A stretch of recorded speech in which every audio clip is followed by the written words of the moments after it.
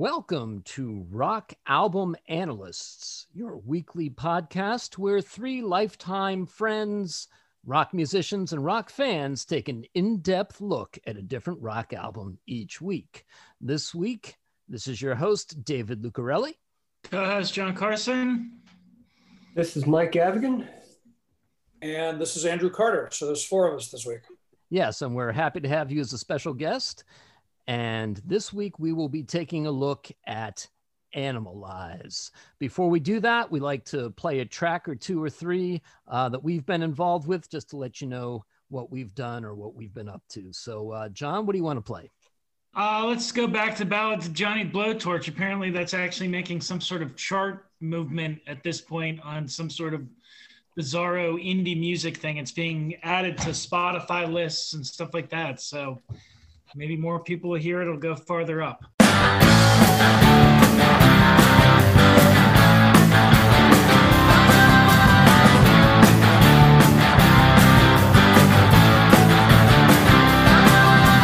all you ever wanted was a hang on a cross, yeah. To be famous as a martyr for a long lost cause, yeah. And every day you don't die, your legend keeps growing about somebody so beat you wonder how it keeps going, yeah. Your knees are crooked and your ass is showing, and when you last slept in a bed there's no knowing. You're eating garbage, your complexion is spotty, and your chiseled physique now hangs over your body. Your barrel's empty and you're scraping the bottom,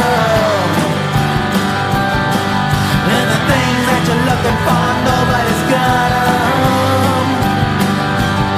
Here comes a face from your past, don't pretend you don't see me.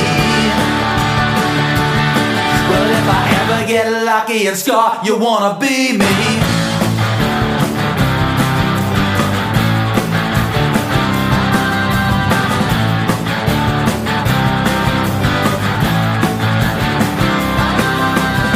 Master of ceremony strikes up the band, and he smokes a cigarette on the back of his head. If I ever get lucky and score, you wanna be me. The march of men chaos beats a whole rock through its drums, and rats that got no teeth now have to chop the flapping gums. They say that I'm a sucker cause I waited for you, but I ain't giving up because I know you'll come through. It makes you feel like an idol, like a one-man gang, going down like a punk with your cap gun bang. Your barrel's empty and the bottle is dry,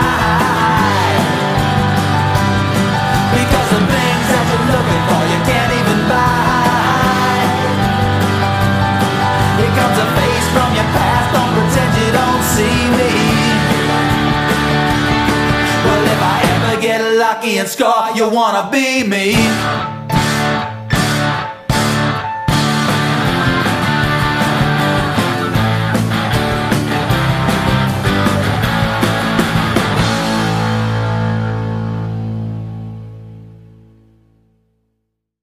Awesome. And Mike?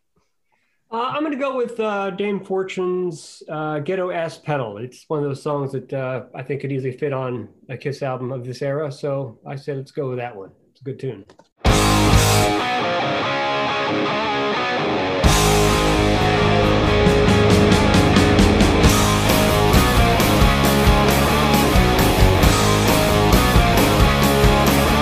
Well, the curtains parted and the party started suddenly.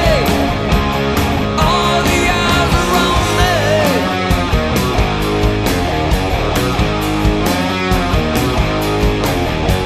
No matter how they search a house a mile and hurry me. There's a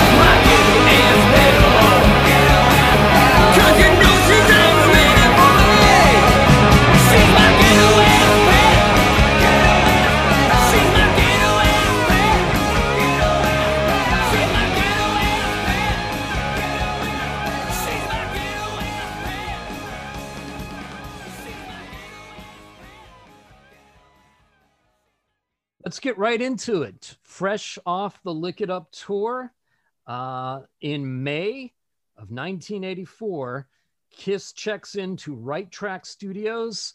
Michael James Jackson produces the drum tracks, and then Paul Stanley takes over production for Animalize. Certainly the band's most energetic and possibly most heavy metal-like album of their career, at least up until that point.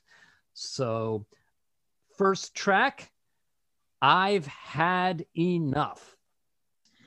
Nice lyrical thing. Go get, it's got a nice message. You go get yours. Nice, fast, open. Sounds a lot like Live Wire by Motley Crue. Or at least to me it does, with the chugging guitar. And it's got a shredding guitar lead, which is a little bit different for them. You know what I mean? It's more of like, I know that they were going for more of a heavy metal. This is how heavy metal sounds now. So they have more of a shredding guitar with Mark St. John. Kiss was always a band that would kind of adapt to whatever was going on around them after their first half a dozen records or so. There would be a significant part of whatever they were doing at that time would be sort of, chameleon-like. And this album reflects kind of the beginnings of when metal started to get heavier and in particular faster. And so what you have here, you have this little window in time where, Iron Maiden is ascending to the top of the heap. Judas Priest has ascended to the top of the heap. Both of them who did fast galloping songs. Metallica's the hot new band. But what you haven't had happen yet is Motley Crue haven't gone the Theater of Pain glam route yet. Guns N' Roses are a year away or 2 years away from even being a band at this point. Bon Jovi haven't really turned into the Bon Jovi that would sell 10 million records yet. And so this is one of the, I thought this is one of their better experiments. I really, really like, I like the song. It's, the really good Paul Stanley positive affirmation fighting song lyrics. And yeah, it was a really good album opener. Yeah, I think it definitely sounds competitive with the kind of energy that was coming across from Judas Priest records like Screaming for Vengeance and Iron Maiden at the time. If I had a problem with the song, I think that the, whatever you want to call it, the bridge gets a little bit vague. I think what he's trying to say is that, this is no time for dreaming, this is time for doing. But when he gets to saying the words praying and scheming, he's not qualifying them as in don't pray or scheme. And it seems like scheming is actually something that one has to do, but it has such a negative connotation that, I don't know what he's trying to say, but I feel like there's a better way for him to express it to make himself more clear.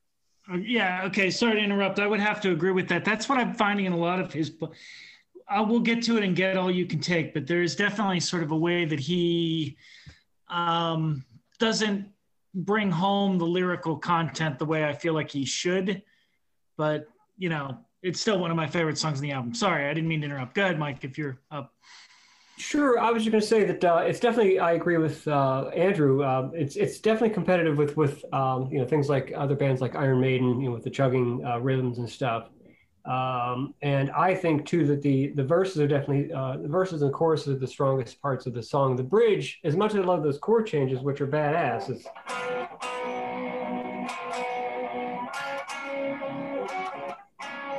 and that's great. It's so of the era.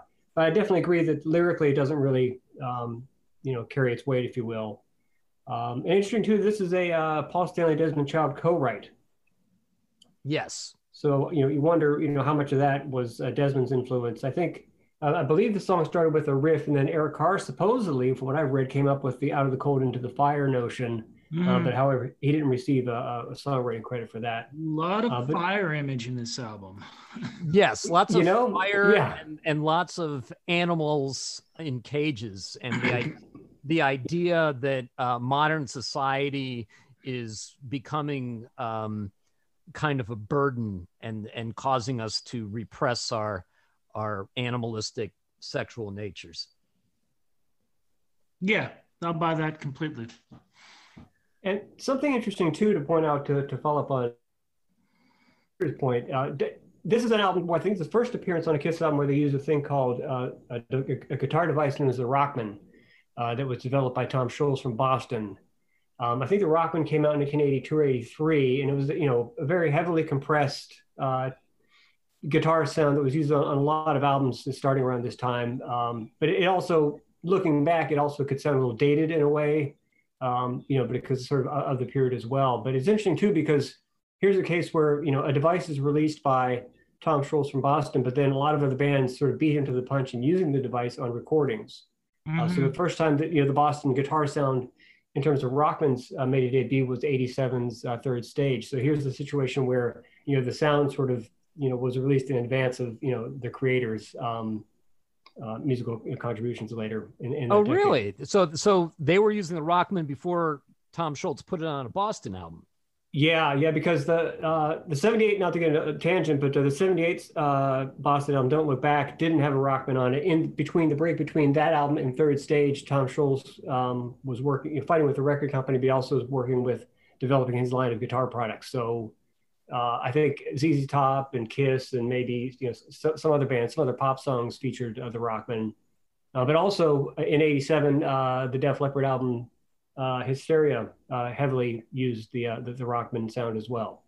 Yeah, I did read there's something about Wikipedia about how they tried to radically EQ it to, you know, change the sound. But I actually think that for Mark St. John's style of playing, it's really appropriate, because you almost need to heavily compress that just because he's playing so many notes, you know, to get those notes to all cut through evenly. You know, you need a fair amount of compression. For sure, and especially when you're doing finger tap stuff and dive bombs. I mean, it's definitely the type of guitar sound that, you know, not to make light of Mark's playing, but if you put any average guitar player playing through a Rockman, they'll probably sound pretty good, because the sound kind of, you know, works for you. It'll bolster your sound, and you can sort of do anything and play some notes, and it'll sound good just because of all that compression and all that EQ that it provides. Now, here's the real question, because I first discovered Rockmans when I was coming over to your place and heard you play through them. Do you still have your Rockman? Do you ever break it out for anything? I have it plugged in today, and, you know, it sounds like Boston. It sounds like...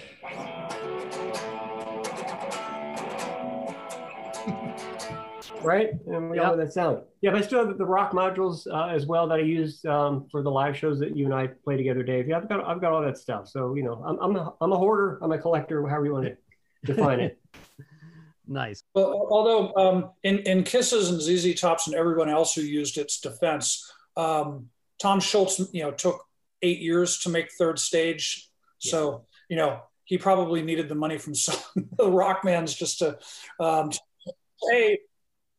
pay for the lawsuit against his record label that he lost, and also the fact that he's, you know, it took him, you know, he's one of those guys that took 7 years to make a record and just didn't really sweat it.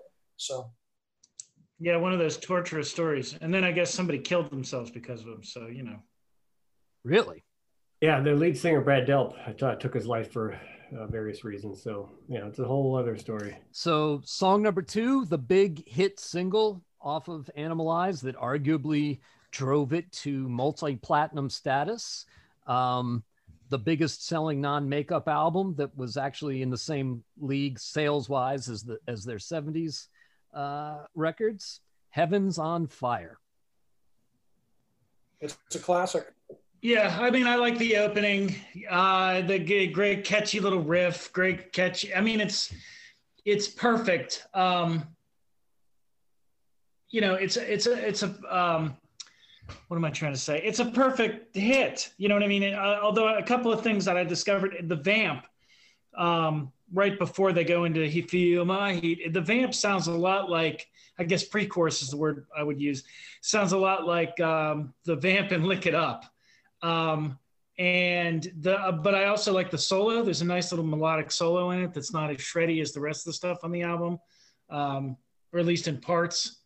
There's really nothing wrong with it. I mean, I really like, I mean, even that opening that he does with the you know, I'm not going to try and attempt to do it here, but his vocal exercises at the beginning are really clever. You know what I mean? It's like stepping out and trying something new. So I kind of definite credit for that too. And I like it a lot. I mean, I don't think I did at the time because I was like, oh, this is Kiss just sounding pop. And, I mean, what is this? This is 84? Yeah. Yeah, this is right when I think I'm starting to move away. No, that's not true. I think I liked it. I think later when I heard it, I was like, oh, this is like poppy Kiss, but it really isn't. It's actually a pretty good song.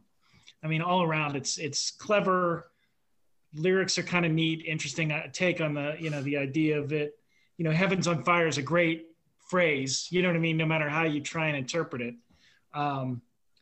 Right. And heaven presumably being his body in this case, right? Or her body. That's how I always took it. No, I don't think so. I think he's talking about his body. It calls to mind the Paul Stanley quote, you need to treat your body like a temple, especially if you expect people to worship it, right? So his body is heaven, and it is sexually aroused. All right. Yes. Okay, actually, it been there for a sec. About that yell that opens it up. As it turns out, I was doing my digging this week and found an interview with a guy named Mitch Weissman, whose name is going to start coming up in pretty frequently in about 2 more songs.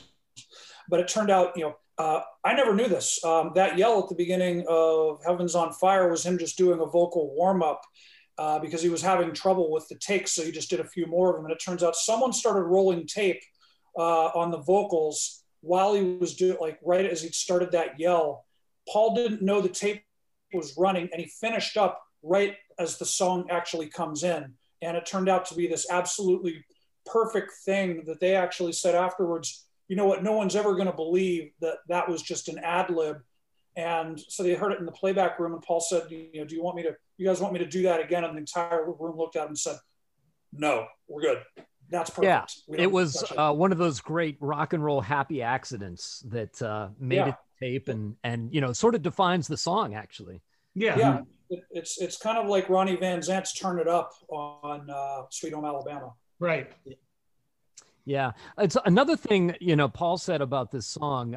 There was an interview with him where they said, you guys write really simple, straight ahead songs and you always say less is more. But was there ever a song that you did where you were afraid that it was too simple? It was too straight ahead and maybe you needed to make it a little bit more complex? And the song that he cited was Heaven's on Fire. He thought that maybe there wasn't enough to it in terms of what it was. And, I can see why he would say that, but I think it's actually, like John was saying, kind of a perfect pop hard rock song, structurally very similar to Lick It Up.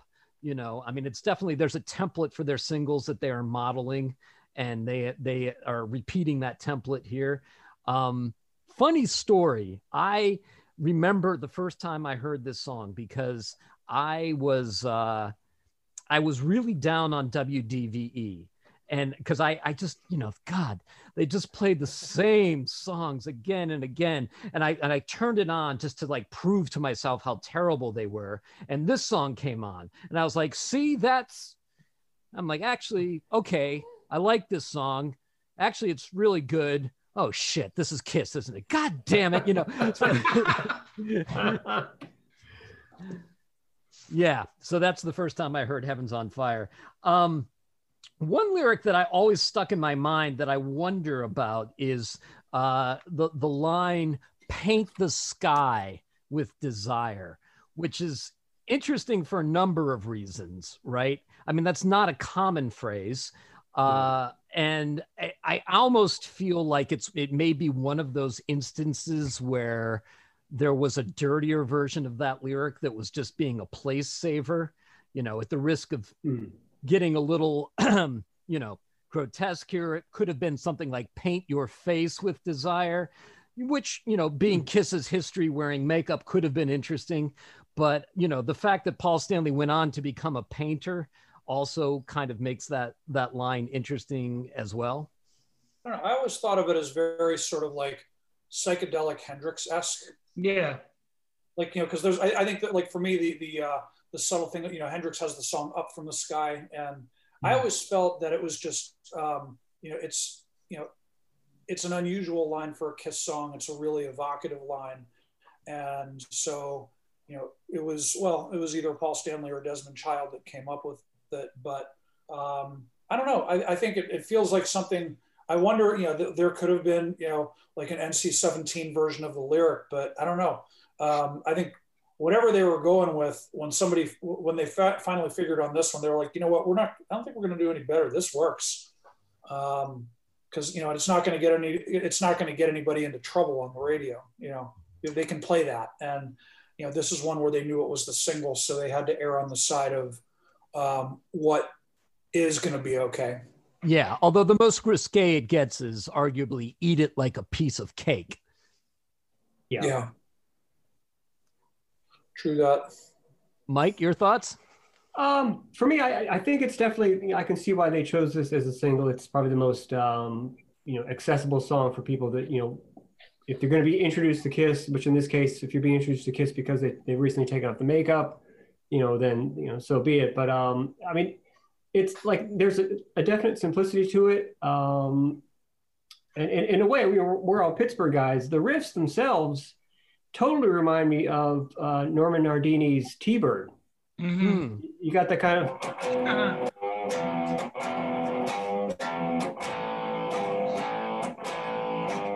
I mean, and granted, Norman didn't open for Kiss at this time. He was only on the Alive tour or the Dress to Kill tour. But nonetheless, that always sort of stayed with me. But I think I could see where Desmond's influence might have been on those lines we were questioning. I paint the sky with desire. Not the kind of things that other bands of the era, let's say, your Rats or would be writing, and not the kind of lyric that I would expect an audience to pick up on if you're looking for the sort of anthem or the the hit to sing along to in a live show. Everybody, paint the sky. Right? Yeah. Woo! All right, great. But hey, and I think also just from a guitar standpoint. I've seen footage of Paul playing this at various tours, and I think this is one of the songs where he might have played this in an open G tuning, which we discussed as a very Rolling Stones guitar tuning, which makes it easier to play those sort of, bar chord riffs, with one finger rather than having to actually have to use two fingers or three even. So, good song, great vocal on Paul's part. And I think as also from a guitar and tuning standpoint, I think basically this entire record is tuned a half step down. Whereas the previous record, Lick It Up, was in 440 tuning, which means, they can take it a little easier when it comes to having to do vocal takes for this type of thing. But just to point too on the production, because we mentioned that Michael James Jackson was involved in this. He had, I think he had produced the drum tracks for this record. Yes, he did the drums. And I can hear the difference too. I mean, the vocals, they sound pretty good on this song, but they are definitely not as strongly recorded and mixed, as say Lick It Up. Yeah, I think, again, Mitch Weissman said much later, after, years later, they'd laid down the drums. At this point, Gene was kind of a little less involved at this point and had very much become a Paul Stanley project. Apparently the actual quote from Michael James Jackson when he walked away, or however it was that he no longer was working on it, his quote was, "I don't need to be on this record." Ah, okay. Yeah. Okay. So I guess I think at some point he realized sometime once the drums were laid down that essentially I'm thinking what that says to me is that he was pretty much being Paul Stanley's engineer at that point. Well, you can really hear it in terms of the bass too. I mean, the bass is kind of tucked underneath the guitars in a lot of ways, and it's not nearly as clear as it is on Lick It Up or Creatures. Mm-mm. I have zero comments about the bass playing on this album, except for the fact that it's someone else besides Gene. You know what I mean? There's not a single moment in any of these songs where I'm like, oh, that's kind of neat. You know what I mean? It's very, very buried and plain. Yeah. We should probably mention a little bit too about the video, because I think it was pretty instrumental to the success of this song. It is of its time. It is. But the videos they had done before from this era, Lick It Up and All Hell's Breaking Loose, the women look like they are straight out of Central Casting 101, the same firm that, you know, where they hired the girls for Looks That Kill and Rock You Like a Hurricane and all this kind of stuff. They don't look like women walking down the street, right? And at least the cutaways that they've filmed to some, that they show to some sort of rock and roll hotel party may be just as staged as, you know, the video vixens in the previous videos, but they at least give the impression that maybe this is some kind of voyeuristic thing happening and that these girls are, you know, more your average women off the street, albeit fairly good looking ones. Yeah, I mean, I'm guessing, you know, it does. I mean, you know, it does cast it. I guess it's, you know, it's like, you know, the hotel room setting, but yeah, I think it was, they dressed the actresses more casually, but I think it was probably like they were certainly recruiting from the same pool of video stars, rock video stars that a lot of other bands were, I think, at the time. But yeah, it's true that it was, some of them actually had street clothes for part of the video. Yeah, I mean, I'm not saying by any means it was cinema verite, but you know, there's also a nice bit of humor where, you know, Eric is suddenly behind Paul singing the harmony, and you know, I think they look better as a band in this video with the, you know, the costumes are a little bit more together in terms of unity and a theme. Yeah. And too on video, I mean, the biggest image to me that always stuck with me was the image of Paul's hands on fire at the beginning of the video. I mean, that's and Paul jumping through the hoop at the end. There you go. Which is on fire. Which I wondered about. Do you think he really did that? Because if you watch at the very end of the video, it's like his body seems to fade before the hoop does. I've heard. I watched the video and it looks like it's a stand-in, but. Well, I think it's him, but I think that they composited two shots. I don't think he literally jumped through. Oh, I know. Okay, yeah, I see what you're saying. Yeah, I don't think he goes through. Well, not everything is what it seems. Hey, that's Hollywood, right? So, yeah. Although he did the acrobatic moves in the Folgers commercial, he could have done it. I don't know. Never mind.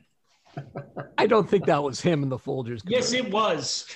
I don't care what you say it is.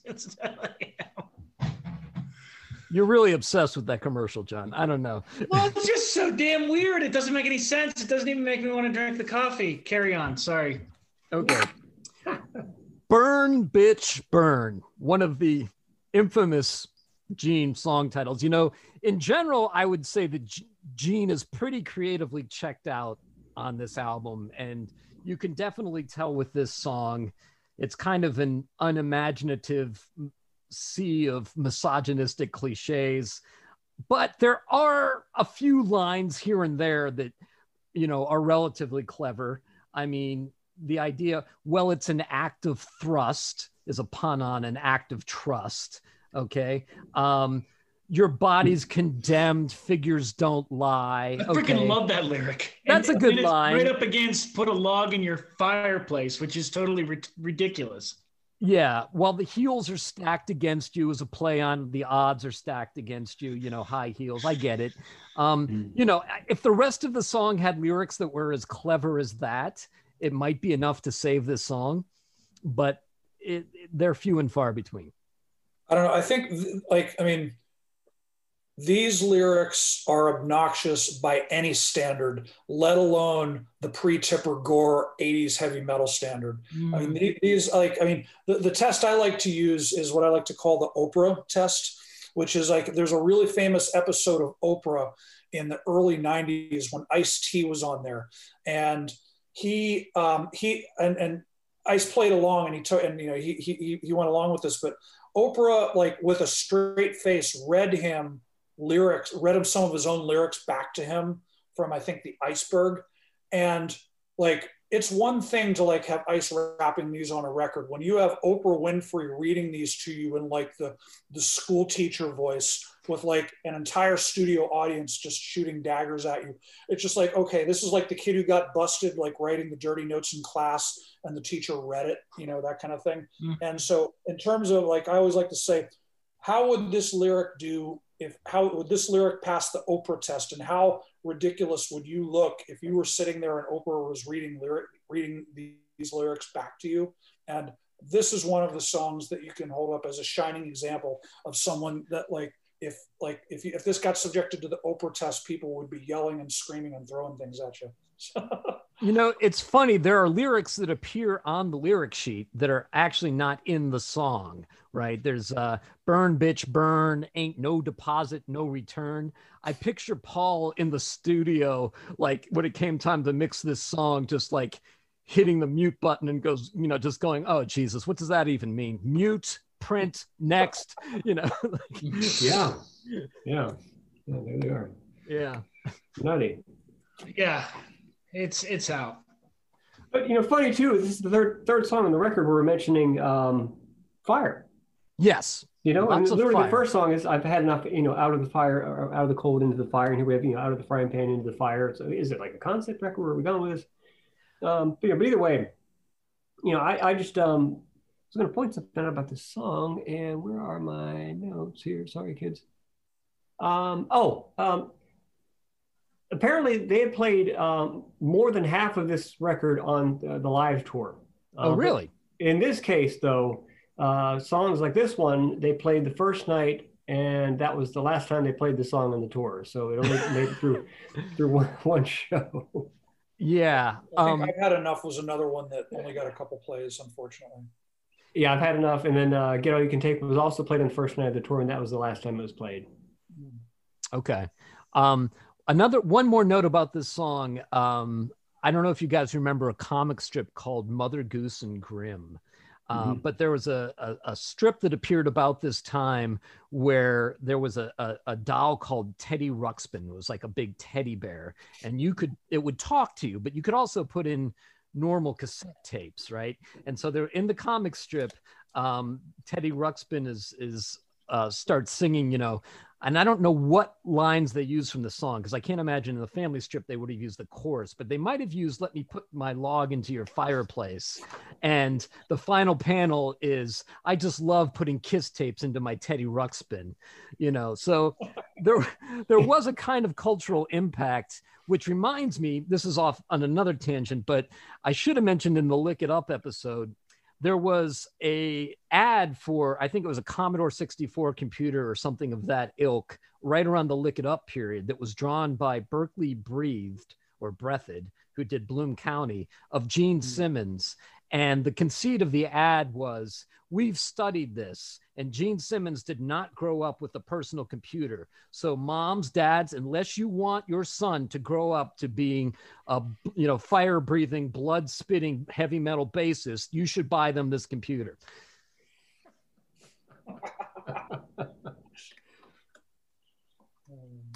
Yeah, Dave, I remember that comic strip. As a matter of fact, I was going through some boxes of stuff today, and in addition to finding my ticket stub from the Animalized tour at the Civic Arena in 1985, March 26th, and also a full set of guitar picks from that show. Wow. That I didn't get. I purchased the next day in high school. I think Ken Cholowski had them. He was close to the stage, and I said, "Hey, how much do you want for those picks?" And he's like, $10. I'm like, cool. $10, here you go, sold. So I didn't get them at the show, but I got them after the show. But nonetheless, in that folder of other stuff that I had that I didn't break out, I had that comic strip. I saved it. Cool. I remember just seeing it. So I think it was on the bedroom door at my mom's house. But anyhow, you got to take a picture of that and send it to me, because it's really hard to find online. You got it. I'll do that later. I'll do that later for sure. Were all of us at that Animalized show? Yeah, I think so. I believe so. Yeah. Because I know. I mean, I was like, there was a group of about 9 of us that went, and I know it doesn't include any of you, of the 4 of you, because I know, Mike, I think you went down and waited for tickets to get that floor seat, because we were on the side. No, I was on the side too. I think I bought mine at either Kaufman's or one of those, you know, outlets. But I knew friends that were down on the floor that, you know, the guys that gave me, you know, the picks. I was sort of, I guess, to be stage right, you know, about halfway back in the house. Yeah, maybe I watched the encore with you, because I snuck down onto the floor at the very end of the show. Yeah, as a matter of fact, I think Andrew, you and I saw each other, and I think we were walking in. I remember seeing Wasp was the opening act, right? Yes. Yeah. I was up on. I was on stage right up on the side for that. Yeah. Yeah, it's funny because at the time people were saying like, oh, this is really a co-headlining tour, and Wasp is probably selling more tickets than Kiss is, but much like when you saw Kiss and Accept open for them, Wasp was a good band, but nobody walked away from that show thinking that they should have been the headliner. No, I mean it was definitely an above average support band, and they had presence, and they were, because they were selling, I think they were able to have a little more production than a lot of opening acts might get at the time. And the first Wasp album is a classic, and so if they essentially played the album, and so that makes for a really good 40 minutes of music. But it was so above average, but it wasn't at the point where they were this was not like Motley Crue, Shout at the Devil, like kind of upstaging Bark at the Moon Ozzy. It wasn't that level. I remember they did a very long extended audience participation thing where Blackie was throwing posters out to the audience. Yep, and I remember that. It really seemed like something that might have played better in the clubs than an arena, because I think they were through the posters because they used to throw Raw Meat in the club days. Yeah. And promoters were like, not in my venue. You're not. And, not down here at the Civic Arena, you guys. That's right. That's a health code violation there, buddy. But then also remember it was at least half of Wasp had like the leggings that had no butt on them. So yes, the assless chaps. I think was it Chris Holmes and Blackie both were kind of like every time they turned around, you got a pretty good look at like late 30s guys' butts. But hey, they had it. Wasp is still active now, and it was the beginning of their high water mark. So. Absolutely. The thing about the fact that they were able to headline an arena that's so impressive is, if you think about it, they couldn't tour at all in the States on Unmaster the Elder. And they essentially, within the course of 2 albums, reinvented their whole career from the ground up, and went from not being able to tour to playing theaters to headlining arenas a second time. I think this album sold as well as it did because they had that momentum from Creatures and Lick It Up. Much like Trash is Alice Cooper's best-selling album and No More Tears is Ozzy's best-selling album. It's not necessarily because the albums are their best albums. It's because they had a good single and it was the right time and right place, and they had momentum for those albums to sell. Yeah, it was a combination of, you had the hardcore fan base that will see them every time, and then you had the kind of more casual fans that they had won back through a couple of really strong records, or at least harder records, and then you had also the newer fans that have been looped in through MTV and the video, and so those 3 things will add up to 9,000 people in Pittsburgh. Yeah. Mm-hmm. And this was the show in which we saw the Blowjob Queen. Right. The infamous Pittsburgh groupie. Those of us who stayed in Pittsburgh for college saw quite a bit. When I was going around and I was playing gigs or seeing bands through my early 20s, particularly at the Upstage, I would see her. But at this point, she was now a good, I guess, like almost not a decade, but 6 or 7 years older. But she was around town all the time. And I wanted to be like, hey, you're the lady who, but the lady for life who came up to us and showed us 12 backstage passes for Animalize and told us, how I got these? And we said, no. And she said, I gave a blowjob to a different member of the road crew for each one. No, she literally made the symbol of blowjob or whatever. And we're like, what? We're 13, 14 years old? Yeah. Yeah. Rock and roll, man. which was not the last time I saw her either, because flash forward when Vinnie Vincent Invasion comes out and Vinnie and Dana Strum do an autograph session at the National Record Mart because they're opening for Alice Cooper on the Constrictor tour. She showed up in a completely see-through top with no bra, and Vinnie and Dana Strum take off her top in the National Record Mart and start each cupping one breast with each hand and taking pictures with her, and then literally sucking on her breasts in the photos too. It was quite a thing, let me tell you. Wow. Yeah, good times. And they say that the kids today are something. Never mind. I don't know. But yeah. I wound up seeing her like at various shows for like bands coming in. You know what I mean? Like the Damned. Even sometimes when the Cynics would play. Just very odd bands. Not all metal bands. You know what I mean? There were punk bands too and things like that. She was like out all the time, and I kept wanting to like go up and be like, I know you, but I bet you me and 400 other dudes know her. You know what I mean? So I've never even heard of her until now. Never even heard. She's like infamous. She was like all around town. Every show we went to, when Iron Maiden, Motley Crue, she was there. Okay, well, I guess at this point I had no reason to be backstage, and so I wouldn't have known that. But also, I spent most of high school at boarding school, and so I'm thinking that. Oh yeah. So yeah, I somehow I did not ever drift into the orbit, into her orbit. Okay, but we love her. She was a part of our childhood. Thank you very much, wherever you are. So. Right. Moving on. To sort of bring us back into the album, let's reinforce some of the other points you made. Dave, you're talking about how they were touring to playing theaters and not even touring the U.S. on albums like Unmasked and The Elder. Here's a situation where, can you imagine being in a band where you're mega in the 70s, like you're the biggest thing happening, and then you've got this downward path, and then all of a sudden you're coming back and playing arenas again. They must have felt so good to be able to do that, and to have that sort of success again, because, if any handful of bands that are around at the time, mention names like Foghat or whoever, they've changed members, they've done things, haven't released half as many records as Kiss has, and have long since been forgotten. They've been playing, Rib Fest and those sort of things. Whereas Kiss at this point still just were fighting and trying to reclaim their stake, and they did. So, hats off to those guys for, fighting through and making that happen. Absolutely.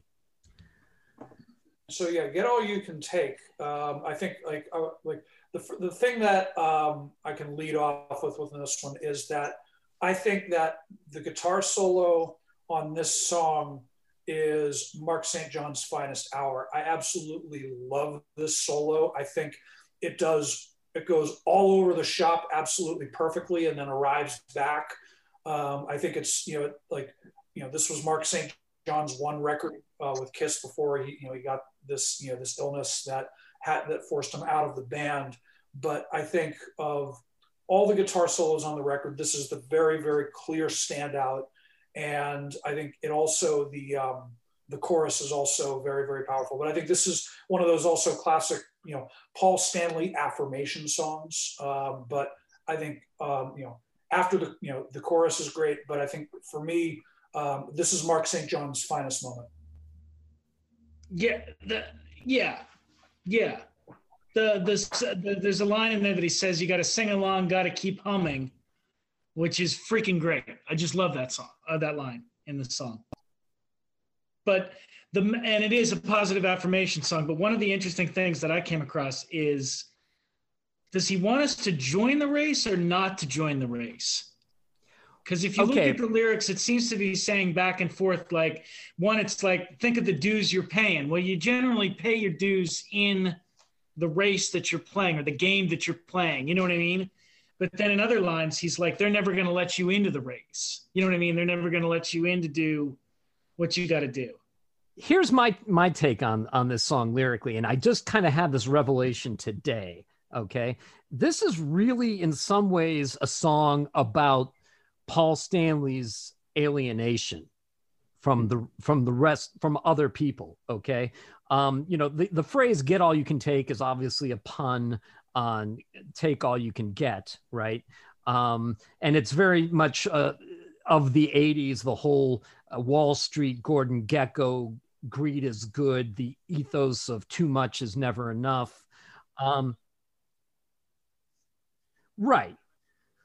But okay, so the first verse is young, naive Paul Stanley who doesn't know anything about life, okay? And he feels alienated from everybody because he's never left his neighborhood, you know, lower middle class Brooklyn or whatever, and doesn't understand how to access, you know, all the thrills and exciting adventures that life has to offer, okay? But the second verse is after Kiss has become successful, he's just as alienated from the people as he felt before he had experienced anything or known anything. But now it's because they're all stuck in the rat race following the rules. And he can see from his perspective that the game is rigged, right? That it's a race of fools, that there is that, you know, and all he can feel is contempt for the repressed values of conservative middle America and anyone that still believes in joining that rat race. Yeah. Well, I think part of this, I mean, this was also, this was a co-write with Mitch Weissman. Again, like his name's going to be coming up pretty regularly for the rest of the record now, but turns out Mitch Weissman was one of the, he plays rhythm guitar on a lot of the record, although he's not credited. He co-wrote 3 songs on the record. This was one of them.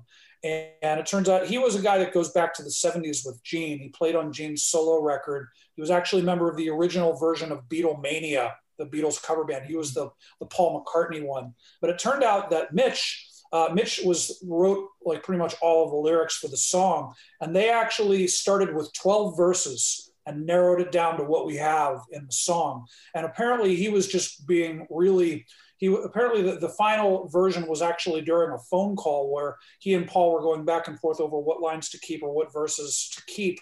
And eventually Paul was like, you know, I think Mitch said with one of the lines to Paul, what about this one or this one? And eventually Paul was like, what fucking difference does it make? And Mitch was like, actually, that's a really good line. Let's use that. And that's how it ended up in the song. Oh, really? Because, yeah, he actually, like, Paul got so exasperated that he was just like, all of a sudden, he says, you know, Paul's second ad lib moment that makes the record on 4 songs. They said that they were going to replace that, and then they couldn't think of anything that was as good. So it becomes the only Kiss song to use the word fucking. Is it the only F-bomb in the entire Kiss catalog? Yeah, and it's technically not included on the lyrics. No. They left it off the lyrics. It's not on there. Well, I mean, that was the smart move in 1984. That's funny that you said that, because I read one guy say that it was because they wanted to appear more heavy. You know what I mean? As a band, that they wanted to lose their "we're a band for kids" vibe, and that putting in that effing right there helped. I'm sure that was probably a factor, a consideration. They were trying to appeal, be edgy to some extent. But I can't think of a word that works better either. So. Shut the front door. Yeah. You know, musically, it's similar in some ways to Keep Me Coming, that ascending hammer on, hammer off riff. Yeah, for sure. For sure. And Mike, can I get your take on the solo? Can you dissect this for us? Yeah, it's interesting for a couple of reasons. One is it goes through several key changes. You know, it's not just something where like, oh, we're playing an E and just, you know, dive bomb and finger tap and, you know, do what you got to do and play as fast as many notes as you possibly can. Each section has a theme to it as it changes key, which is great, because I think one of my problems, I shouldn't say it's a problem, but in terms of me being a guitar player, I've probably learned the least about playing guitar from this record than I have other Kiss records. I can learn a lot more from obviously the 70s, you know, era stuff, the Vinnie Vincent era stuff, the Bruce Kulick stuff, but this stuff I could never really sink my teeth into just because I'm gonna say it's beyond me, but there was so much going on this record guitar-wise that I just really thought, well, you know, they've gone into a whole different direction. But nonetheless, you're absolutely right, Andrew. I think in terms of Mark's contributions to this record, in terms of guitar solos, this is a shining moment for sure. he goes through. He does more like signature licks instead of just blazing through these licks and riffs that are technically impressive, but to the average listener, what does that mean? Oh, he's playing fast, so he must be impressive. He's if you want to say he's playing with feel or some sort of forethought, by all means, this is the song to visit in terms of his contributions as a lead guitar player. Yeah, Paul Stanley talks about working with Mark St. John, and he said at one point, Paul had suggested to him he plays kind of a Jimmy Page-ish lick in the solo, and Mark St. John said, well, why should I do that? I can play way faster. And Paul said, we've got a problem, which is probably why, although they didn't talk about it at the time, there are 2 songs on this album in which they called in future Kiss guitar player Bruce Kulick. This is a potpourri of guitar players. Well, I mean, what a situation to be in. I was going to say, here it is, they've lost Ace. Okay, so they get Vinny. Vinny comes in. Vinny lasts, we'll say like a record and a half.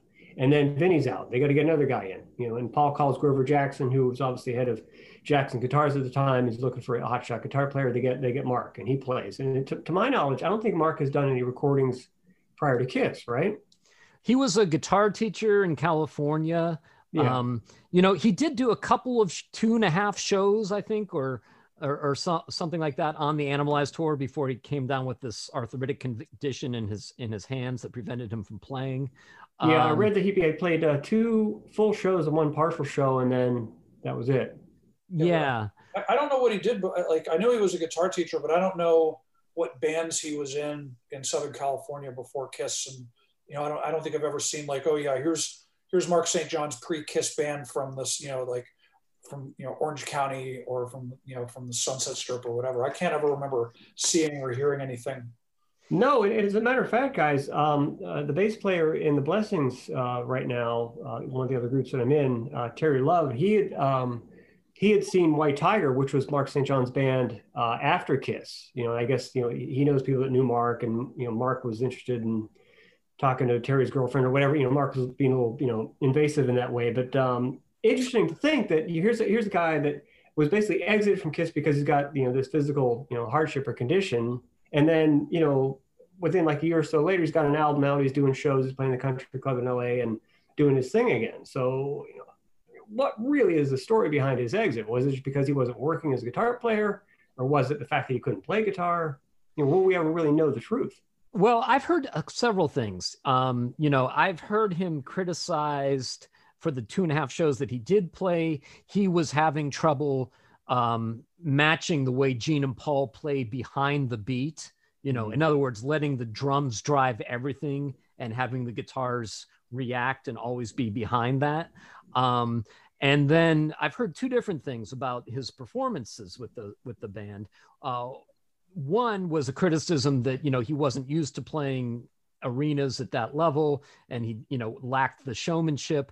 But then I've also heard an interview with a friend of him that supposedly that wasn't true at all. He was a great performer. He was running all over the stage, and Gene and Paul didn't appreciate being upstage that way.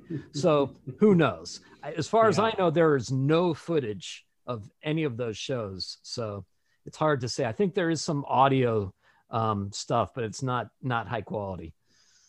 Yeah, and apparently one of the 3 shows that Mark played with Kiss, I believe Bruce Kulick had played the first third of the show, and then Mark joined them on Under the Gun and part of the set later. But this is the first time I read this was apparently all 5 of the guys, including Mark and Bruce, bowed at the end of the show. So here's a situation where all 5 guys are.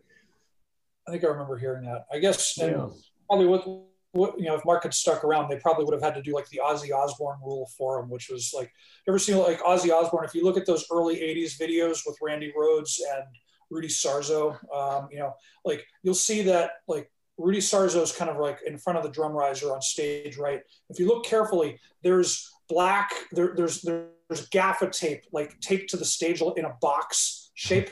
And essentially his orders were, you do not set foot outside that box. Like the entire rest of the stage is for Ozzy and for Randy. And if you step outside that box, you're going to be fired.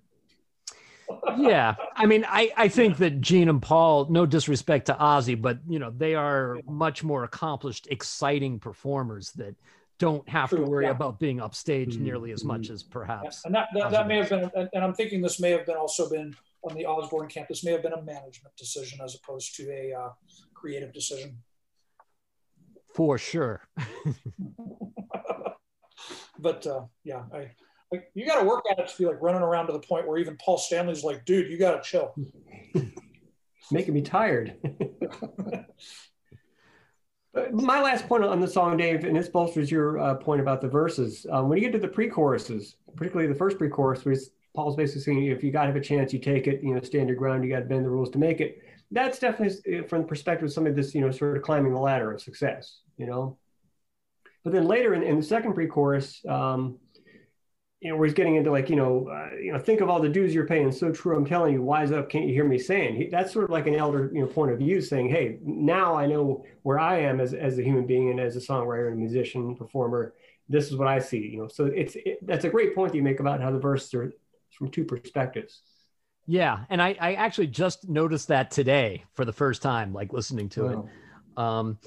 So moving on to one of Andrew's favorite songs, because I know this because he told me. Yes, I think this Lonely is the Hunter. Yes. This is a sole Gene Simmons co-write. I think this is one of the great dark horses of the Kiss catalog from any era.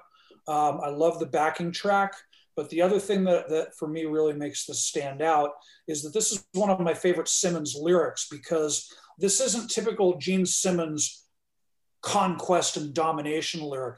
This is a Gene Simmons push and pull lyric, where he's not necessarily in control 100% of the time. And I think the very, very key event here is that in 1983, he'd met Shannon Tweed, who he's now still married to. And so I think meeting her, who, not exactly a shrinking violet, someone who stood up to him and someone who he very much, very fell in love with and has stayed there. She's not the inspiration for this song. I don't know who is, or at least for much of it, but I think it's, from both a song standpoint and a lyrical standpoint, I think it's one of my favorites. Yeah. I think I have a lot to say about this one too. It's, I think Gene and Paul very often do a yin and yang kind of songwriting thing. And I think this is the yin to Paul's yang of Thrills in the Night, right? Where the song is focusing on a sexually voracious female who is forced to live a life of repression day to day and is out of control and beyond Gene's control, right? And so lines like she was dealt a full deck, but she likes to live alone. The implication being she's not crazy, but she doesn't want to live with any one man or be tied down. She wants to keep her options open. That's a fairly interesting perspective from Gene. I always read that as this is a woman who has her own power. Yes.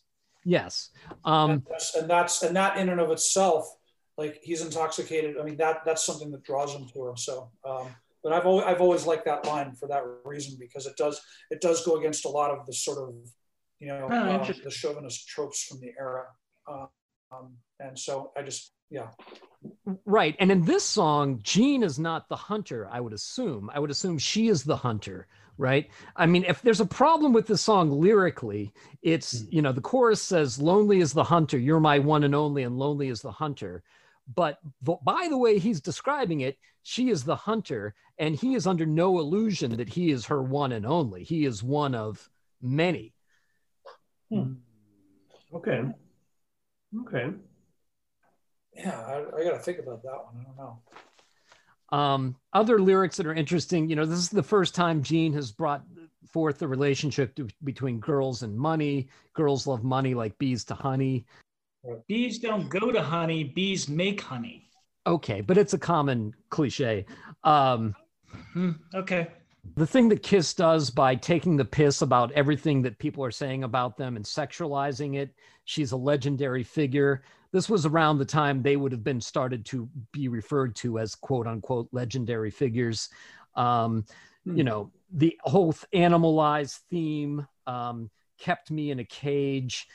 She's a torture chamber, is very much, reminiscent of when Gene goes on to produce the Easy O album, and they do the single "House of a Thousand Pleasures." The woman as a metaphor for, you know, a place that gives extreme feelings and extreme experience.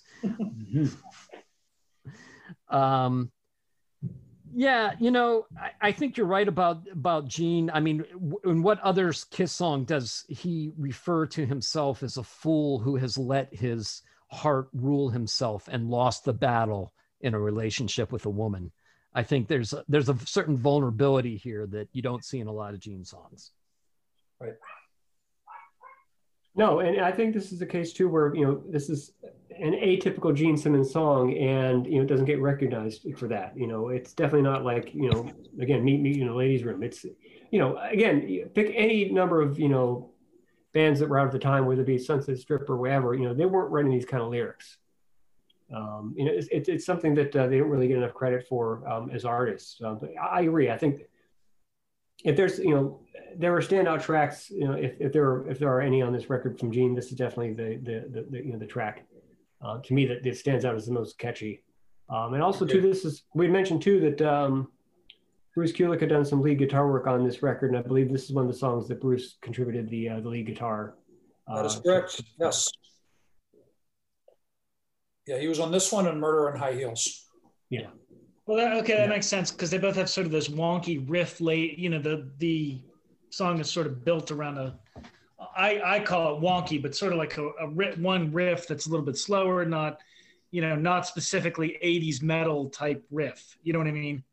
It's almost like a Led Zeppelin kind of riff. Yeah, and I love the fact that it's when you listen to the guitar riffs, especially in the verse and the way that those, you know, weave with the drums, it almost seems like the beat itself sort of turns around in a way, right, with the way the guitars are interacting with the drums. And, you know, again, I've said before that if you throw Johnny Musician in a band and says, oh, you know, Kiss music is simple, anybody can play that. Okay, well, come in and join us on jamming on Lonely as a Hunter and watch them struggle. I mean, it's not the typical type of guitar playing or bass playing that you would see in bands of that era, or, you know, but again, it just serves as, you know, how creative and how unique they are as songwriters. You know, I don't think a lot of bands sound like them, you know, when it comes to approaching the riffs that way. And there's an instrumental break in this song that Gene goes on to reuse, I believe, on the Black and Blue album, Nasty Nasty, that that one. Yeah. Hey, you know, if it works, yeah.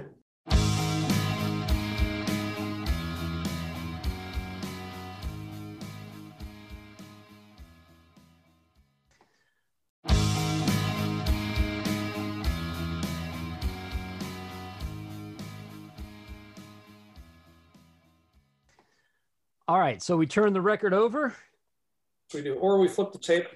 Flip the tape, and we come up with Under the Gun, which was one of the songs that was played on the tour, and I think is Paul's attempt to rewrite Livewire, and in a much less successful way. You know, for a guy who's such a great singer, I think this song is almost anti-melodic in some ways. I mean, there are parts of this song where I sort of start to feel like, why are they still shouting at me? You know, it's like it becomes a little grating on the nerves. One thing I do like is the line, "Show me something strange, I'll make it stranger." You know, Paul's way of saying, you know, to a woman sexually, don't try to out-weird me, you know. I'm thinking, though, that could also be Desmond Child, because, you know, this is the same, like, you know, like this, you know, Desmond co-wrote, you know, Heaven's on Fire with Paint the Sky. So show me something strange, I'll make it stranger. I feel like that might be coming out of the same brain. Yeah, okay, I'll buy that. But it's a great line. I like that line a lot, actually. That's one of my favorites. That's one of my favorites in the album. And it's got the opening lead has it's definite, you know, almost Iron Maiden-esque. You know, they're trying to get that double E sound down together. You know what I mean? Right at the beginning, it seems like. Yeah. But I like it, actually. It's one of my favorite. And I love Eric Carr screaming fire over and over again in the back. It's actually kind of cool. But I understand what you mean. It does sound like a little bit Yeah, why are you still yelling at me? You know what I mean? Like, leave me alone. Well, I think this was one. It's also, I think this is one where, I mean, Eric has a co-write on this song. It's his one on the record. And so I think, it's also one of the ones where there's a lot of double bass on it. I think they would come into this one out of the guitar solo on the tour.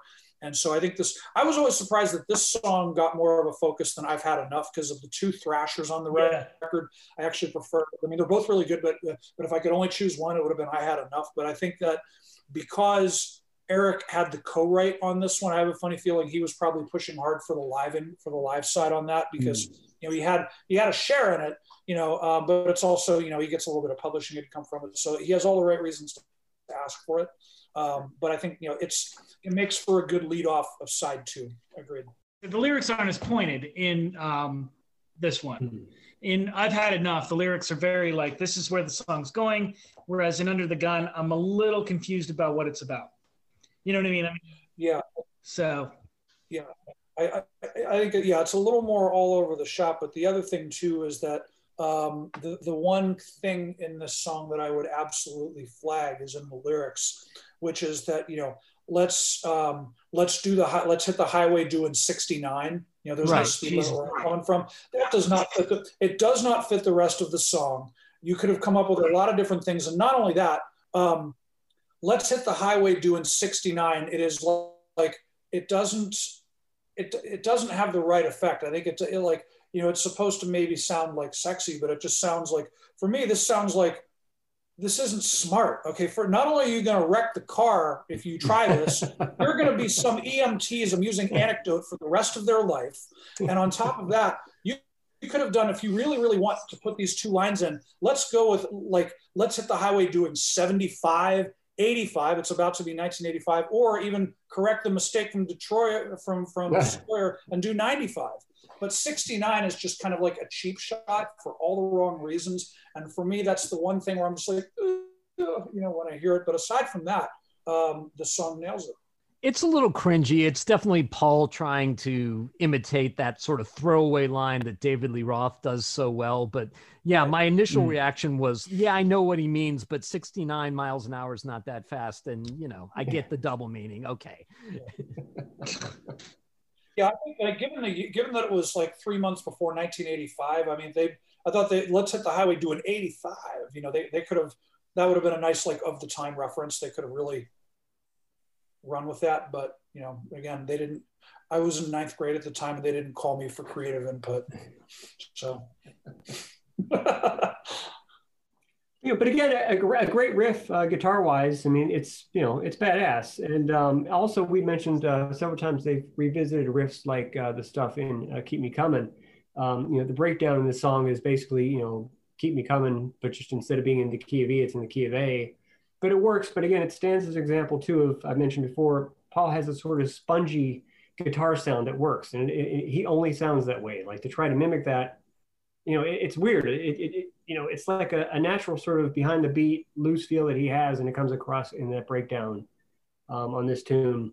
But simultaneously, I think around the time, or a few months after this record came out, they released Animalized Live Uncensored on VHS. And I think it was about like an hour version of it on MTV that year. And I remember this is one of the songs that was featured during that show. And, as a longtime Kiss fan, sure, we all would have loved to have heard, songs like Firehouse or, insert, song title.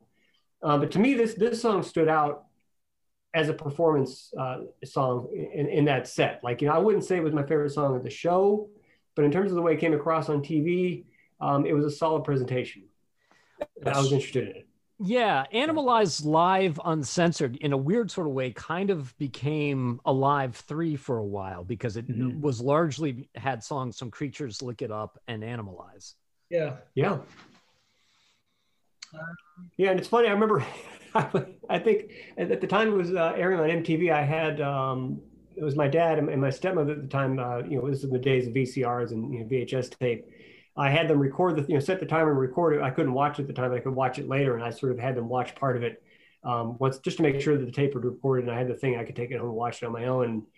As soon as I started playing the thing, this is of course, Kiss Unmasked, and they said, "Oh, no wonder they had the makeup on. They're really not attractive guys, you know. But you know, as attractive as they may be in their own right, this show, Animalized, Live, Uncensored, really does not serve them in any way in terms of image, because I think it was filmed on video, right? It wasn't filmed actually on film. It was really just an odd format, and it wasn't really flattering in any way to the show. It made the stage look small. It made their faces look, you know, like they had more pores than a bar. So it's shot on video. It looks kind of flat. It's not the best production. I saw it recently.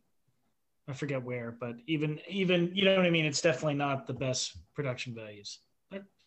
So there was a different concept that was going to be the Thrills in the Night video that they started filming, where it was a not exclusively a live performance video, but they were all going to have roles that they played. It was going to be kind of a story video.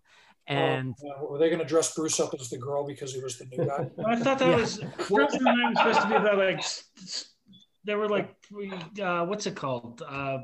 Pimps, right? Wasn't one of them going to be a pimp or something? I mean, I know one of them was going to be like a businessman. Like they tied Paul Stanley's hair back, and there's some photos from what they did shoot where he's like wearing a suit and his hair's like all tucked back. And I think like they all had straight roles in the concept video, kind of like this is their straight day-to-day life. And then, you know, in the night they have their thrills. But I think it sort of exacerbated the fact that as soon as you tie their hair back, they start to look like slightly older gentlemen who could just be anybody walking down the street and a lot less like rock stars. And I think that the concept was doomed to fail from the beginning, because I don't think they really thought it through. So then in a last ditch effort to put the song out as a single, they shot a new video in which they combined footage of the band shot on film live with footage of the band shot on video live. Yeah. Which, there is nothing more cheesy, as bad as it is that everything is shot on video on Exposed. Cutting back and forth between film and video in a video is the height of cheesiness. I think it's why they've actually never released that video. In terms of, you know, discussing the video and Animalized, Live, Uncensored, you know, we mentioned that Mark St. John had played, a total of 3, if you want to call it 2.5 shows on the tour. Apparently the day before that the show was recorded in Detroit, which became Animalized, Live, Uncensored, the day before was the day that they sent Mark St. John home. And then Bruce was made the official lead guitar player on December 8th, which was the date that they filmed the show at Cobo Hall in Detroit. But also, from a fan perspective, I mean, you know, think about this. You know, this is the day of the MTV concert. I remember seeing stuff like ZZ Top and Ozzy and thinking, man, I wish Kiss would do an MTV concert. You know, here was, you know, they did that. And, you know, it was, at the time I didn't have MTV, but I had friends that did, and I would ask them to record it and try to, you know, watch it. But again, exciting that was a format that they embraced, and they would do that. And this is what we got, you know, video quality, you know, footage quality, you know, be it what it is. But, you know, to Andrew's point too about the Thrills in the Night video, I just found that apparently a few days later in Ohio, they recorded audience shots for Thrills in the Night. And it was just like a video shoot, and they only played like 5 or 6 songs that day. But also, coincidentally, that day where they filmed the footage for the Thrills in the Night video was the day that Gene's theatrical film debut, Runaway, appeared. So interesting, you know, coincidences that occur, you know, among those dates. The album was recorded a half step down. The Animalized tour was played in 440. So anybody that plays an instrument or sings, you know, does vocals, you know, when you're singing a song that's written a half step low, and you have to do that now in 440, which is a semitone higher, for anybody other than Paul Stanley, that presents a challenge, you know. So here it is, they're playing all these classic Kiss songs, especially songs from this album that recorded a half step down, but in 440. I mean, that just presents its own challenges, and they never seem to waver in terms of their ability to execute those songs in that tuning. I didn't know that. Okay, so the song Thrills in the Night itself, woman forced to live a double life, repress and hide her animalistic, voracious sexual appetite. Society forces her to behave this way, and the price that she pays is that nobody knows the real her, which is kind of poignant and sad and insightful and atypical of a Kiss song. Yeah, that about sums it up. I got nothing else to say. It actually, weirdly enough, reminded me of stuff from The Elder.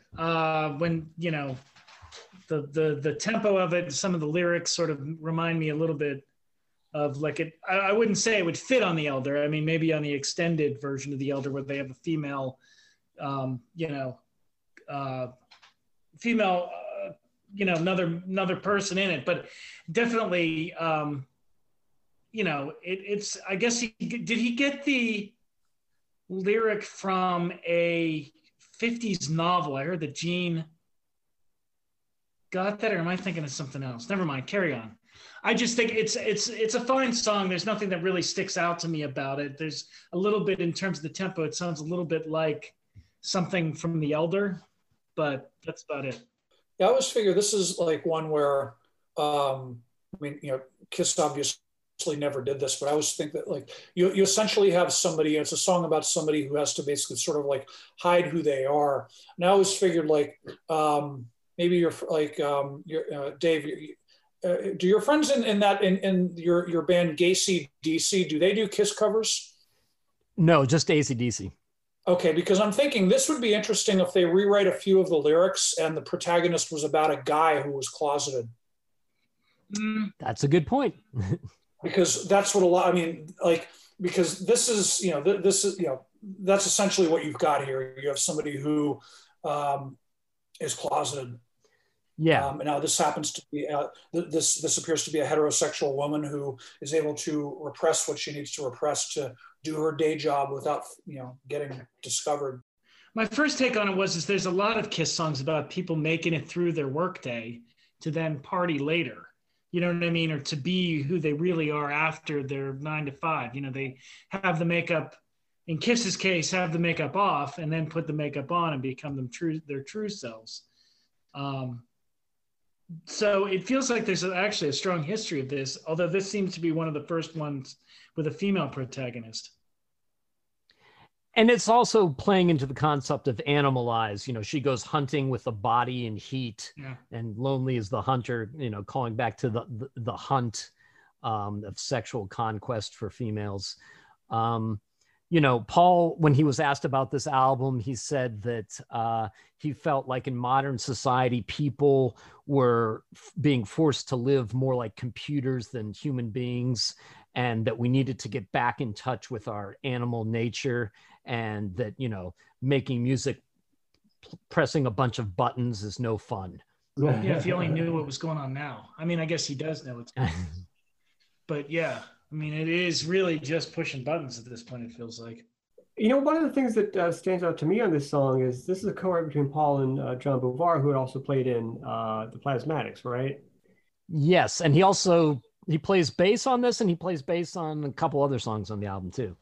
But my reason for bringing that up is, these lyrics seem to me more of like a Desmond Child type of lyric. It'd be something you would hear on, Slippery When Wet from Bon Jovi, Living on a Prayer, that kind of stuff. To me, it shows how, if John had any, contribution to the lyrics, how that, is something that should be recognized in a way.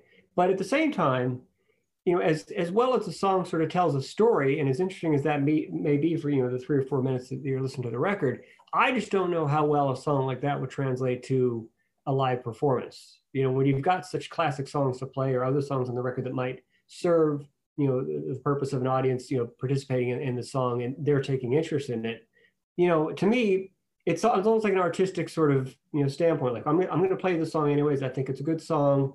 And, it's, to me, it's no wonder that, it didn't last any longer than, the Animalize tour. It's a great song, but in terms of live presentation, is it really that interesting? Debatable. I see what you're saying. By the way, Gene, I'm not sure how you pronounce his last name. Beauvoir? Beauvoir.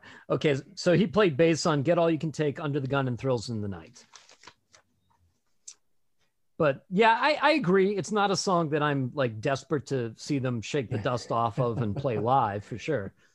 Yeah, it's not. It almost feels like it might be a better ballad or something else. I don't know, or a better video. You know what I mean? If they really took the extreme to the, you know what I mean, and really did a great job in the video, it might be pretty interesting. But It stands out in terms of the fact that it has a female protagonist, but it doesn't stand out because they've kind of done it before.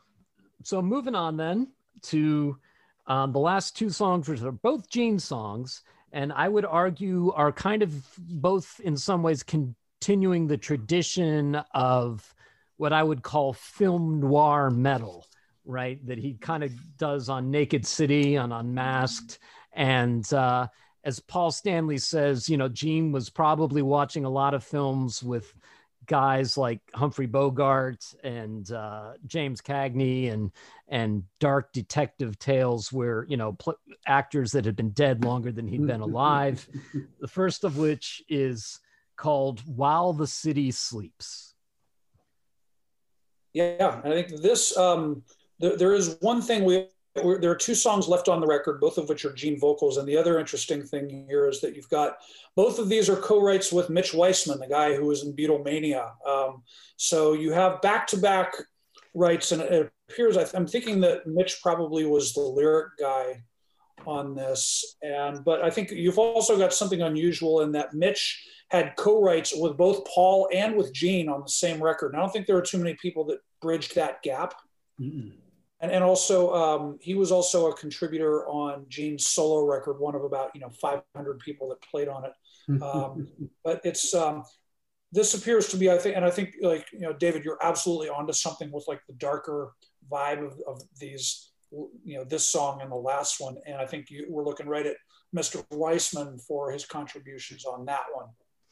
I like it because it reminds me of, the approach that Gene took on songs like Naked City from Unmasked. Yeah. It's sort of talking about the underworld and how, the city is a different place at night. And, yes. Maybe nothing good, after midnight, happens, or anything that happens after midnight isn't a good thing. It's debatable, but it paints a picture, and he tells a good story with it. So, in a way, if he was sort of, if you want to call it, not really, attached to this record or, filming movies at the time, I mean, it comes across as a well-written song, and the lyrics are great.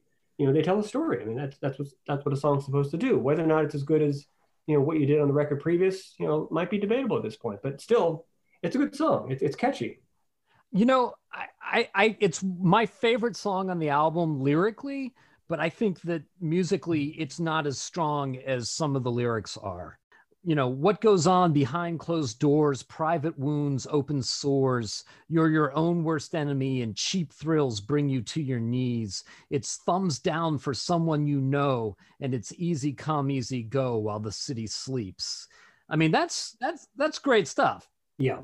Yeah, it's very noirish. It's very Chandler-esque, Mickey Spillane-ish. Good adjectives. I like those. Yeah, it's good. It's good. I just wish it was more. I mean, other standout lyrics.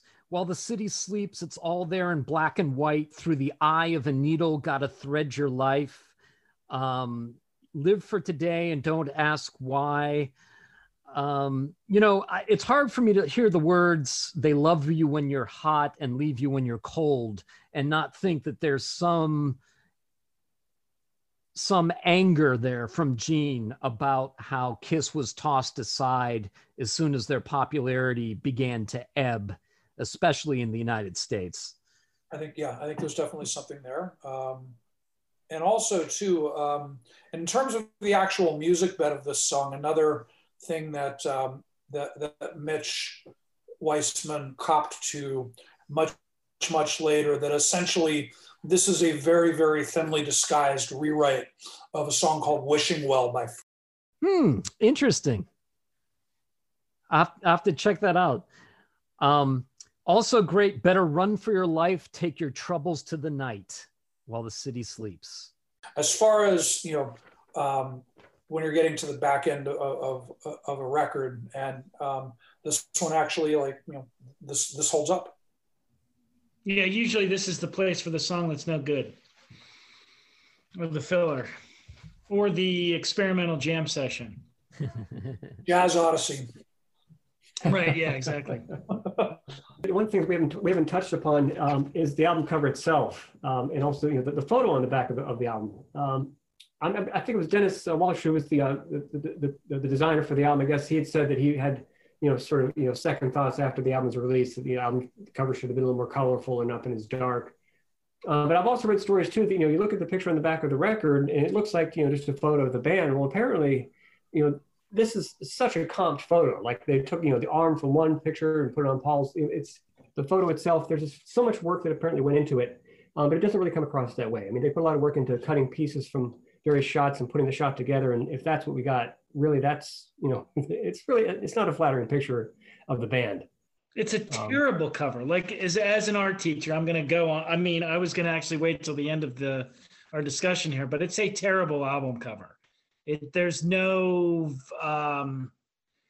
both sides of it. You know what I mean? And particularly since they're talking about Animalize, and then they use so many, I doubt this was pre a lot of digital tricks. So it's mostly done with an X-Acto knife to build those characters, but it definitely looks bizarre on the back. You know what I mean? I've never really liked that photo on the back. And then the front cover is, it's like something like a sixth grade student would come up with when I said, find the most, lines and shapes you can in your house right now, go. You know what I mean? And it doesn't seem particularly well thought out. There could have been so much more to it. Now, my understanding is their costumes at this time, did they have like actual animal print added to their costumes at some point? Yeah. On this tour, they wore kind of stuff that was kind of faux leopard, print and things like that. It's the second Kiss album cover since The Elder not to feature the band on the cover. And I think the last time they did that. I do not like the album at all. I mean, the album cover, I mean. I do have to point out, though, that is an awful lot of hair piled up on the back cover. That is really impressive. Like the amount of gravity that is being defied and the amount of Aquanet maximum hold that was poured into the first three dudes. It remains impressive. Yes. Let me ask you this, though, because the photo of Gene, and there's some photos on the inside of the album on the lyric sleeve, too. Boy, Gene his face looks completely different. Like his bone structure looks completely different than in any other photos I've ever seen him in. And he doesn't look anything like that in like the Heavens on Fire video or Alive Uncensored. So like, it's weird. I know this is pre-Photoshop, but I feel like they did something, somehow manipulated his face in these pictures to make him look like he's got these really high cheekbones. It's entirely possible. And also, this was also a time when he had cut his hair short for the film roles. So he's wearing a wig throughout this era. Yeah. And that could have also been something that, he had several of them. Some were a little more effective than others. And so I think, and you're right. So I think it's entirely possible that there was some sort of manipulation of his album photos. They could have done it with lighting. You know what I mean? How much shadow is on his face? That kind of stuff. There's lots of ways to tweak that. Well, it's much like the way Vinnie Vincent appears on the cover of Lick It Up. I mean, he never looked that way in photos previous or after. Yeah. And that's supposedly they're wearing their street clothes and they did a photo session and whatever they were wearing that day and appeared, arrived at the photo shoot. So, believe it or not. But interesting point about the album title. I remember, word of mouth, was key in terms of knowing what was going to be coming from your favorite artist. I remember a friend of mine at this point, it would have been grade school. Coming up to me and saying, "Oh, have you heard the title of the new Kiss album?" I said, "No, what is it?" And they said, "Animalize," and they thought it was Animal, EYES, like animal eyes. Ah, and I thought that's interesting. And then when I got the record, I was like, "Oh, okay, Animalize, I get it, IZE, all right." Boy, was I misled. Gonna talk to that guy, but either way. That's good. Oh man. So, final song on the album, Murder in High Heels. Great title. Yeah. And I think Gene got this one off watching like a, 40s a film noir thing, I think. Yeah. Bruce Kulick on lead guitar, musically kind of rips off, I think it's Gene's attempt to write an Aerosmith type of song. Yeah. Again, it's got sort of a wonky riff like Lonely as the Hunter. Yeah, it's like Last Child, actually. from Aerosmith. You're right. Or Sweet Emotion, actually, too. The you know. Well, it's interesting to bring that up too, Dave. Is there's a song that the Jeff Beck group released. I think it's on their '71 album. It was called Rice Pudding. And it's a song that Aerosmith basically said that when we were writing Sweet Emotion, we were thinking of this song, Rice Pudding by the Jeff Beck group. Okay. But then you mentioned Aerosmith too, and Dave, you pointed this out to me years ago. That riff in this song, it's Aerosmith completely used that for Love and Elevator on the Pump album that came out in '88 or '89. It's almost note for note. I mean, there's a definite similarity in that riff, and whether it's an influence on from Kiss to Aerosmith or vice versa, I don't know, but it's something that Dave you'd point out to me years ago, and I just wanted to mention that you've got a keen ear when it comes to recognizing those types of things. Lyrically, again, we have the reference, she's a cat been caged too long. Now she's breaking out. The line that kind of sticks in my mind is that I question is, better run for cover, babe. She's going to make her move, because it seems like a filler line that he just never bothered to replace. Who is the babe that he's addressing here? Is he saying better run for cover girls, like the other women? Or is he writing from the perspective of a lesbian? I mean, I don't, Good question. Yeah, I don't know. Second Kiss song on the album to mention the relationship between girls and money. She's a get rich bitch. Second reference to his own sweat.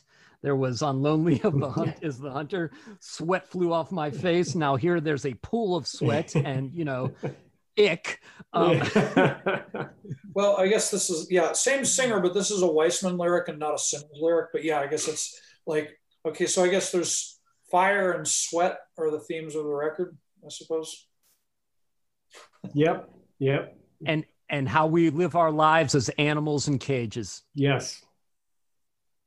Damn it, we got to escape this. We got to break free from these cages, So. It's a great little hop, skip, and jump riff that starts the song, and it moves back and forth between its sections very nicely, and it does again for a song that finishes off the record. Actually does so. I think it's it's not Lonely as the Hunter. It's not the best Gene song on the record, but it's enough that I think that it the second side of the record does not match the first one. That's but it at least holds its own. Yeah, I mean, I think, the argument for Vinnie Vincent being such a great influence on Kiss is this record, where they had Mark St. John, Bruce Kulick, Desmond Child, Mitch Weissman, and Gene Bouvier. How do you pronounce the last name? Beauvoir. All working to fulfill essentially his role on the album. And they came up with an album that, while it's good overall, doesn't match Lick It Up. No. Agreed. I mean, I have a personal soft spot for this record. For me, I agree with David 100%. Song for song, this doesn't match Lick It Up by any real objective standard. But what I do love about this is that this is just Paul Stanley just being angry and on fire, and this is an absolute Paul Stanley statement album. And it is just, it's not a long record. It's over and under 40 minutes. And, while Gene, has his presence on it, this is a Paul Stanley album by any, even though, it says Kiss on there, Paul's very much in charge, and he is just got his foot to the floor, just being maximum 80s Paul Stanley on that. And it's a powerful album. And I think just for Paul being a sheer force of nature to a certain extent, I think it makes up for maybe not having song for song being able to go toe to toe with Lick It Up, but it does remain it's still my favorite non-Makeup Years record, even though objectively speaking I can't call it the best one. Subjectively it remains my favorite. Well, it's all about, where you were in your life at that time, right, too, in some sense. I mean, the golden age of comics is when you're 12 to 14 years old, no matter what's out at that time. Alan Schwartzberg played some drum overdubs on this record. Anybody have any insight in their research as to what that was? I don't. Yeah, nobody seems to know anything about that. Any bit of research I did, they were like, why did they do it? And they don't know why. I think it was either in I've Had Enough or Under the Gun that he did drum overdubs on some of the fills. I forget where I read that, but those two seem to stand out in terms of what he contributed to the record in terms of fills and recording. Funny story about our friend Vinnie Vincent, who has now left the band and started the Vinnie Vincent Invasion. So I somehow got on the Chrysalis mailing list when the Invasion first came out, and they mailed me a pink vinyl edition that had, I think, 3 songs from the upcoming album on it. And it was, large. It was like a 78 in size. Okay. But it was unclear to me what speed that was meant to be played at, because it only had 3 songs on it, like two on one and one on the other. Okay. Oh, I love the vinyl era. This is amazing. So we played the album first at 33, and we thought, right, oh my God, this is the heaviest sounding shit I have ever heard in my life. And then I think it was you, John, said maybe it's supposed to be played at 45, and we put it and we played it at 45, and we said, no, there's no way the singer is singing that high and he's playing that fast. He sounded like a friggin' clown. We couldn't figure it out. It was ridiculous. Like we thought, neither way sounds right. So we had no idea what the right speed was to play this record. Oh man, now I want to hear this on 33. Oh, I bet that would be awesome. Boys are gonna rock. Yeah, I'm telling you, man, it was heavy. Wow. No, I'm just thinking about this now. Yeah, and I can see this is one where, because you're right, that is just, that first Vinnie album is just like on like 90 miles an hour on steroids the entire time. So I'm thinking actually now, like, I'm trying to visualize, or at least, I'm trying to figure out like what that would sound like. I'm thinking, yeah, I bet this sounds really good. And because Fleischman sings in such a high register, it would, yeah, wow, okay. If anyone finds a recording of this that they can send me, like, because somebody managed to play that 45 and 33, send it to me, I'd love to hear that. Oh man. Production wise, after Lick It Up, this seems a little more of a washed out mix in a way. It doesn't seem as solid in your face as Lick It Up, or which is kind of, to me, disappointing if you compare the two albums. But then again, too, with here's Mark St. John's contribution to the band. Like, I'm the lead guitar player for this period, and he exited for whatever reason you choose to believe if you read interviews. But my God, what a life that guy had after. And his demise was so sad. I mean, the guy essentially was put in jail, I think, for he was busted for having some meth, some drugs, whatever. And I guess he got into a dispute with another inmate, like either stole some crackers out of the guy's locker or whatever, and he got tagged as somebody that needed to be addressed. And apparently he just got the living crap beat out of him, to the point where I guess a family member came to see him and they didn't even recognize him when they visited him in jail. And I guess one of the reasons why he passed away is because I guess he had been beaten so severely that he had a hemorrhage, and that's one of the reasons that's what contributed him to passing away. I mean, what a sad end to a career that would have been one of the most promising things. You're going from guitar teacher in Orange County to being one of the biggest rock bands in the world. You play 3 shows and you're out, and that's how it has to go. I mean, my goodness, the things that not only Mark was going through at this time, but like what Kiss was going through. I mean, they were going through guitar players. I think at this point, when you bring Bruce into the band, they've gone through 3 guitar players at that point, right? I mean, that's a major change to make in a span of 2 or 3 years. I mean, my God, the focus that they had and the drive that they had is so admirable in that way.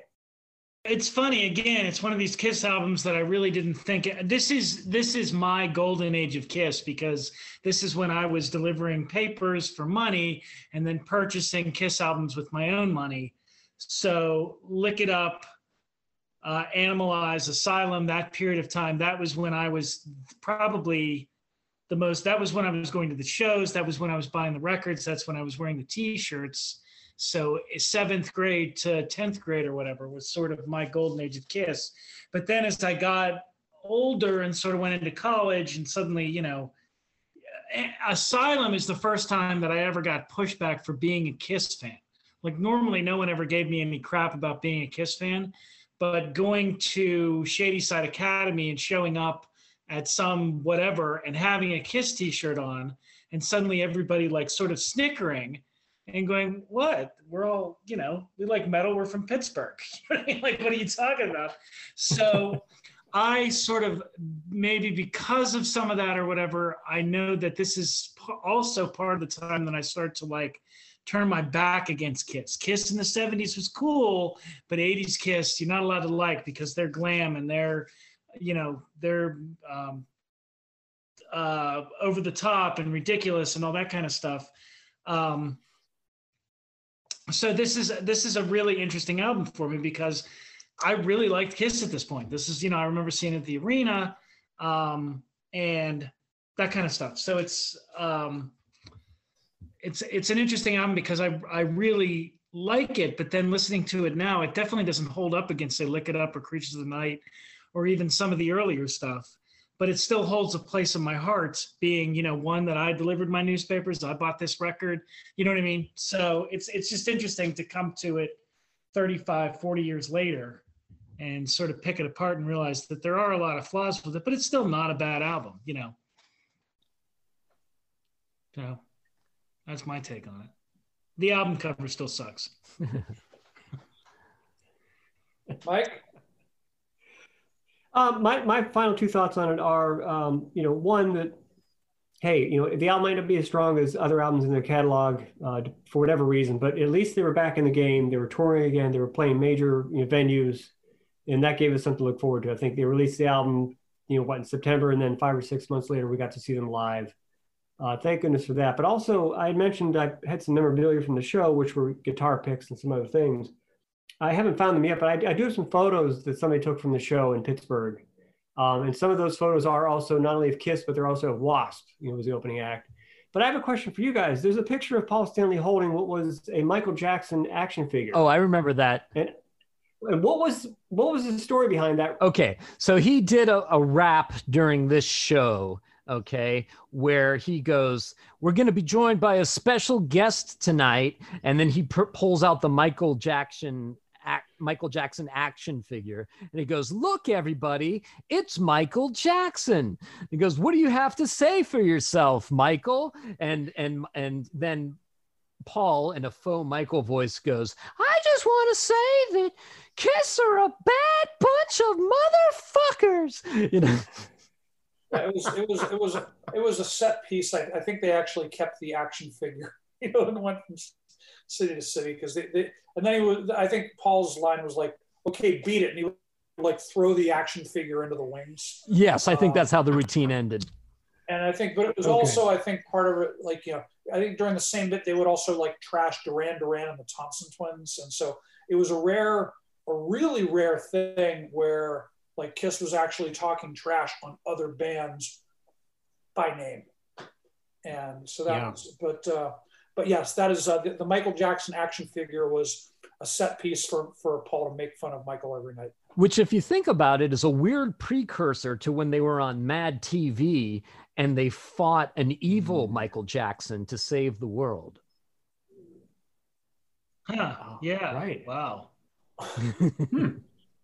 Yeah, but again, this is the beginning of the time when we're starting to sort of solidify our identities, and we were Kiss fans, we were metalheads, so now I look back at it, I'm sort of like, boy, that's ridiculous. But at the time, like, yeah, screw Duran Duran. That's right. Who, ironically, Duran Duran were big Kiss fans. They actually cited Kiss as a major influence into, the type of band they wanted to be. So. And at that point, Duran Duran was outselling Kiss about 10-1. So I think they probably just laughed that off, even if they did hear about it. Yeah. So now I hated Duran Duran because all the hot girls that I was lusting after hated Kiss and loved Duran Duran. So, that was just politics. Right, that was just politics. They're the ones who are missing out, though. Shame on them. Too bad for them.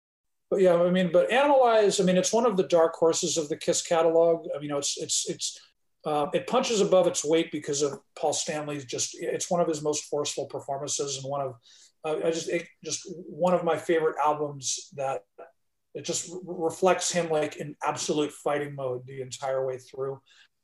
And I think that part of it holds up, even if the album cover is, maybe doesn't, and the videos don't quite look as good, 35 years later, but the bulk of the record still does. And so double thumbs up from me. We will return. The next album we'll be talking about will be Kiss Asylum.